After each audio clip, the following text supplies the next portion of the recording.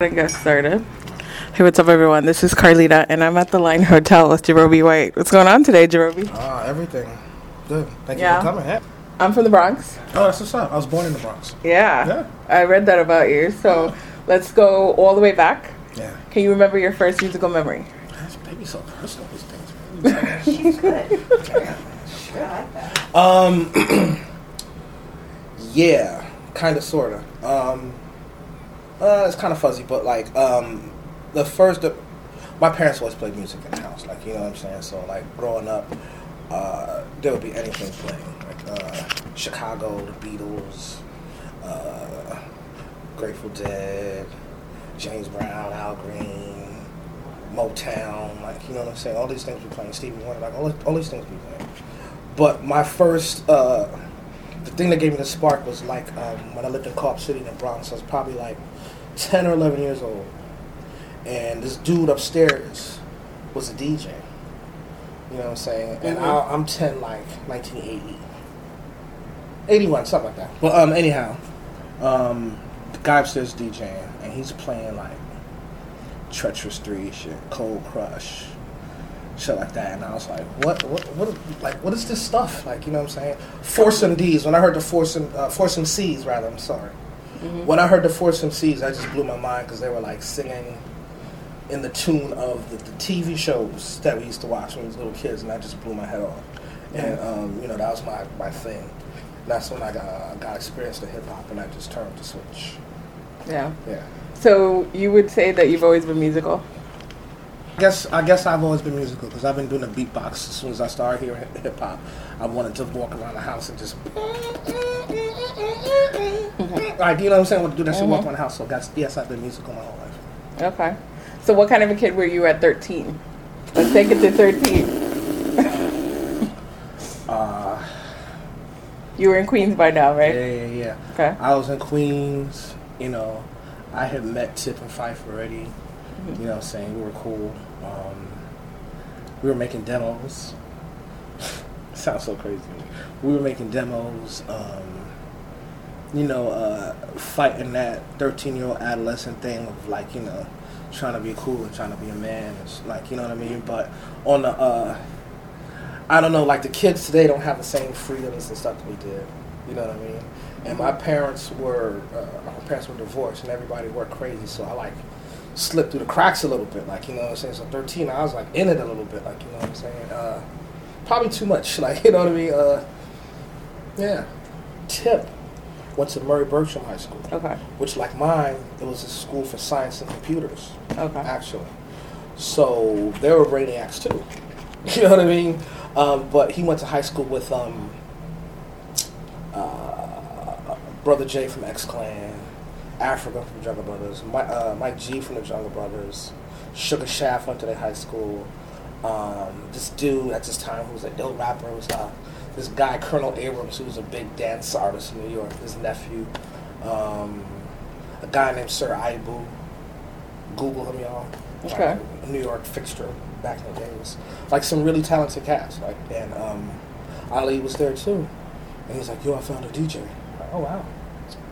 So they were homies, and they hung out together in high school. They was homies, and then we started coming up there. I started doing talent shows with him, doing the beatbox and the talent shows, and that was it. That was the start of the whole craziness. Okay, so let's talk about the first when I was album. 13. Okay. Yeah. Let's talk about the first album. So what was that time like for you when it dropped?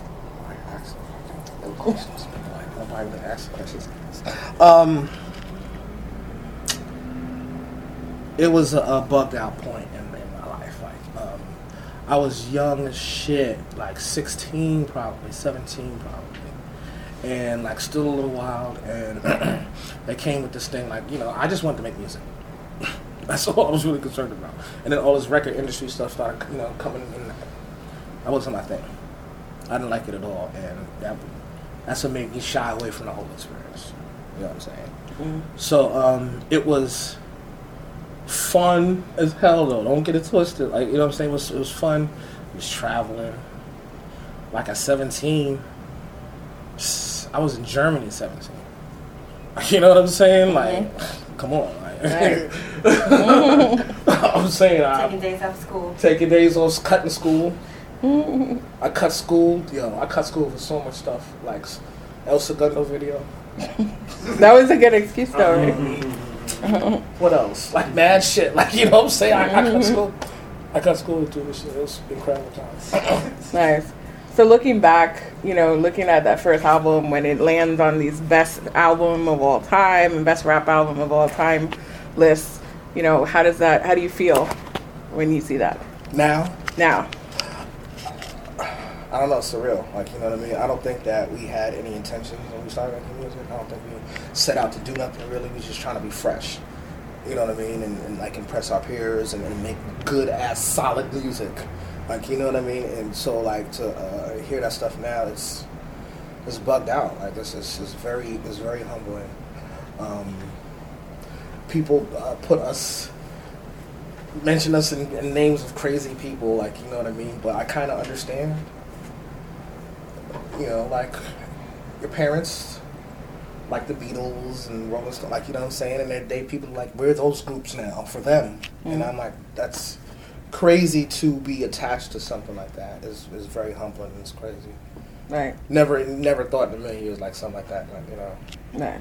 Yeah. That's awesome.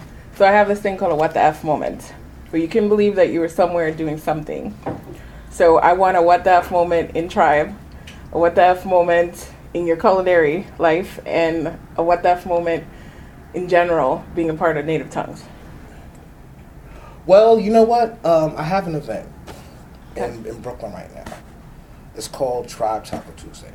Mm-hmm. Tuesday I make tacos, you know what I'm saying? And it's in Bed-Stuy. Bed-Stuy, although it's being gentrified right now, it's not like a really like cool neighborhood. Like, you know what I'm saying? It's not like Hollywood or West Hollywood, nothing like that. Like it's like Williamsburg. It's the hood. It's Compton, like, you know what I'm saying? Or maybe not Compton, but Compton has horses. Yeah, that's what I'm saying. Maybe not Compton, but you know what I mean. Don't kill me. Nobody in Compton, don't shoot me. I'm not saying it's all. I'm not saying that is not what I'm saying. And I have this event, so we started doing this event, and I'm like, okay, boom. It's a good place to start for the company that I'm trying to, my Each Rhymes in Life company. This is a great start. We're in Brooklyn. We're going to service the neighborhood, and we'll do some shit. Maybe I'll have 50 or 60 people. We'll have a good old time. Like, you know what I'm saying? It'll be dope. Nah. Second, third event, we're getting like 200, 300 people, and I'm like, oh shit, like I was not really mentally prepared for this shit to pop like that. I just thought we was gonna do something small, make some tacos. I'm making tacos, be like, I'll make 50 tacos a night, like, you know what I'm saying? It'll be cool. I have my dude DJing, like, you know what I'm saying? It'll be cool and sexy. Start getting some mechanics of this shit, but now, like, I'm doing shit, and then like, presses hit me up, like, we hear you're doing an event in Brooklyn. Like, I'm like, oh shit, Gothamist, like the news, like OK Player, all these people. I'm like, yo, this is like, that was really a real what the fuck moment right now. Native Tongues.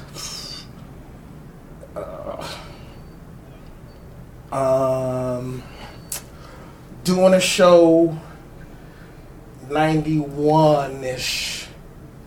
And George Clinton is singing the lyrics on stage. Wow. You know what I'm saying?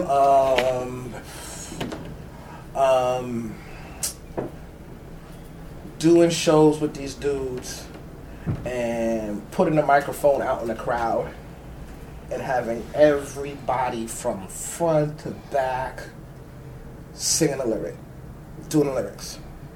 Put your hands up. Everybody, put your hands, like, you know what I'm saying? Like the whole shit. Like, Tribe moment. Me and Tip at the fucking 2000 All-Star basketball game. The one that was in Oakland, the Bay Area, when Vince Carter put his arm in the shit. I was sitting there. I saw the whole shit, dude. I was sitting there. We are at was it? I don't remember, but some like high class NBA super, level event. Mm-hmm. Me and Tip is walking down the hallway, and Magic Johnson sees us, and he starts going, Bermuda apple bum, gotta put me on. Wow. Yeah. Wow. So Magic Johnson. We walking down the shit, and he's like, he sees us and goes, Bermuda apple bum, you gotta put me on. That's nice. Wow, that's crazy. We out here, House of Blues. We performing House of Blues and shit. We hear some kind of commotion coming in. Fucking Shaq jumps on stage with us. Whoa. And we go into, what song we go into? We had this dance that we do. And it was like, Shaq, get down like this. Right? And he's like, when we do this dance, like he was doing choreography. You know what I'm saying? And he's doing this shit with us. And then we drop, what song we drop? Check the Rhyme. We drop Check the Rhyme after it. We drop Check the Rhyme. This nigga starts throwing water, and he stage dives. Whoa! He stage dives in the crowd, took out like a big circle like this, which is gone. People gone, right? We still performing, but I am crying laughing. That's I'm funny. crying laughing. 2 seconds later, this dude stands up. He has all the people he crushed, they're hanging on to him, and he's jumping up and down with them on him like this, yo. We do the show in Japan, 3 or 4 years ago. We did the show, 5 years ago, I think, as a matter of fact. We did a show in Japan. 110,000 people in the stadium. It's like Taylor Swift, Blink-182, Stevie Wonder, all of the people from current megastars to back in the day megastars, like Bon Jovi, you know what I'm saying? It was nuts in front of 110,000 people. Say ho. You know what I'm saying? So we done or whatever, and my first thing is, after the show is, where am I eating? So we get show towel off, whatever. I'm like, all right, where we going? I'm, asking local people. I'm like, yo, we're gonna go and have some sushi at the place where they filmed Kill Bill 2. The scene with Lucy Liu when she's hot. We went to eat there. That's a restaurant. I went to eat there, right? So we eat our food, and I'm leaving. So these kids was like, yo, Jarobi, Tribe Called Quest, what's up? Yo, we just saw the show. We just came from the show. Yo, Stevie Wonder's upstairs. I was like, the manager was like, Jarobi? And I was like, Pew! I walk up the stairs, and there's this big dude standing by the door, big Simo dude and shit. And I'm like, they're not gonna let you up. I was like, I put my hand on his shoulder, and I said, hey. I looked in his eye, I was like, hey, man, I'm gonna see Stevie Wonder. And he just let me go. It was the craziest shit in the world, too. Wow. Come on. Get the fuck out of here. I didn't say who it was. I didn't say shit except, hey, I'm going to see Stevie Wonder.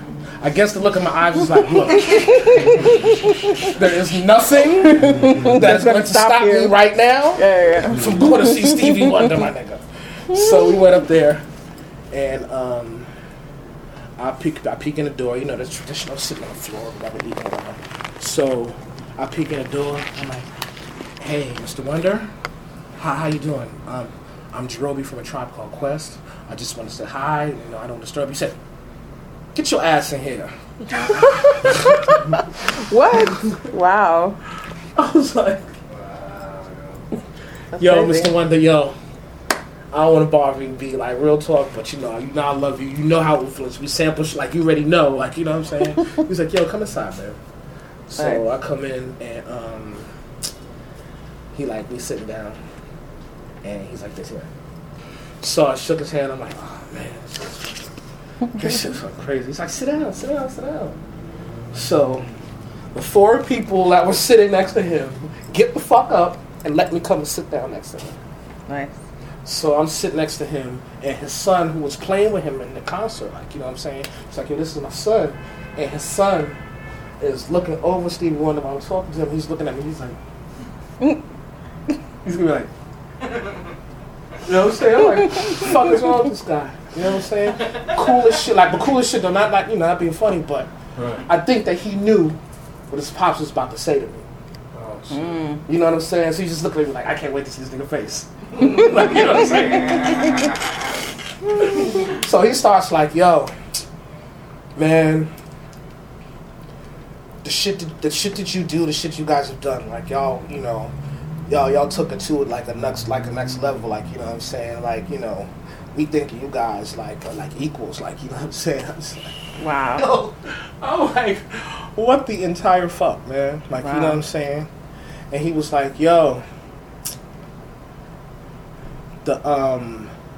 he's like, the intro to Benita Applebaum, that's one of my favorite shits, yo, blah, blah, blah. And he starts being really ultra specific about songs and parts and lyrics and shit. And I'm like, Oh my God. yeah, he, Footprints. And because that's my favorite, that's probably my favorite Tribe song. Like, you know what I'm saying? And he was just like, yo, like, the way that y'all do y'all shit, it's not like, y'all not like directly sampling. It's like y'all are actually changing compositions and shit. Like, you know what I'm saying? I was like, I can't fucking really scream and girl out because there's all these people around. Like, you know what I'm saying? I can't girl out. But the whole time his son is just like we just listen to such and such a thing. He's like, yo, scenario. I'm like, yeah, this shit was bugged out. So I bounced the shit, right? And I walked out. I was like, yo, I'm gonna let you go, man. Yo, thank you. And, I picked his brain. Got to talk to him. And walked out and left. And I was like, smelled my hand. I was like, yo. I said, yo. Stevie Wonder. My hand smells like Stevie Wonder. Yo, that shit was, yo.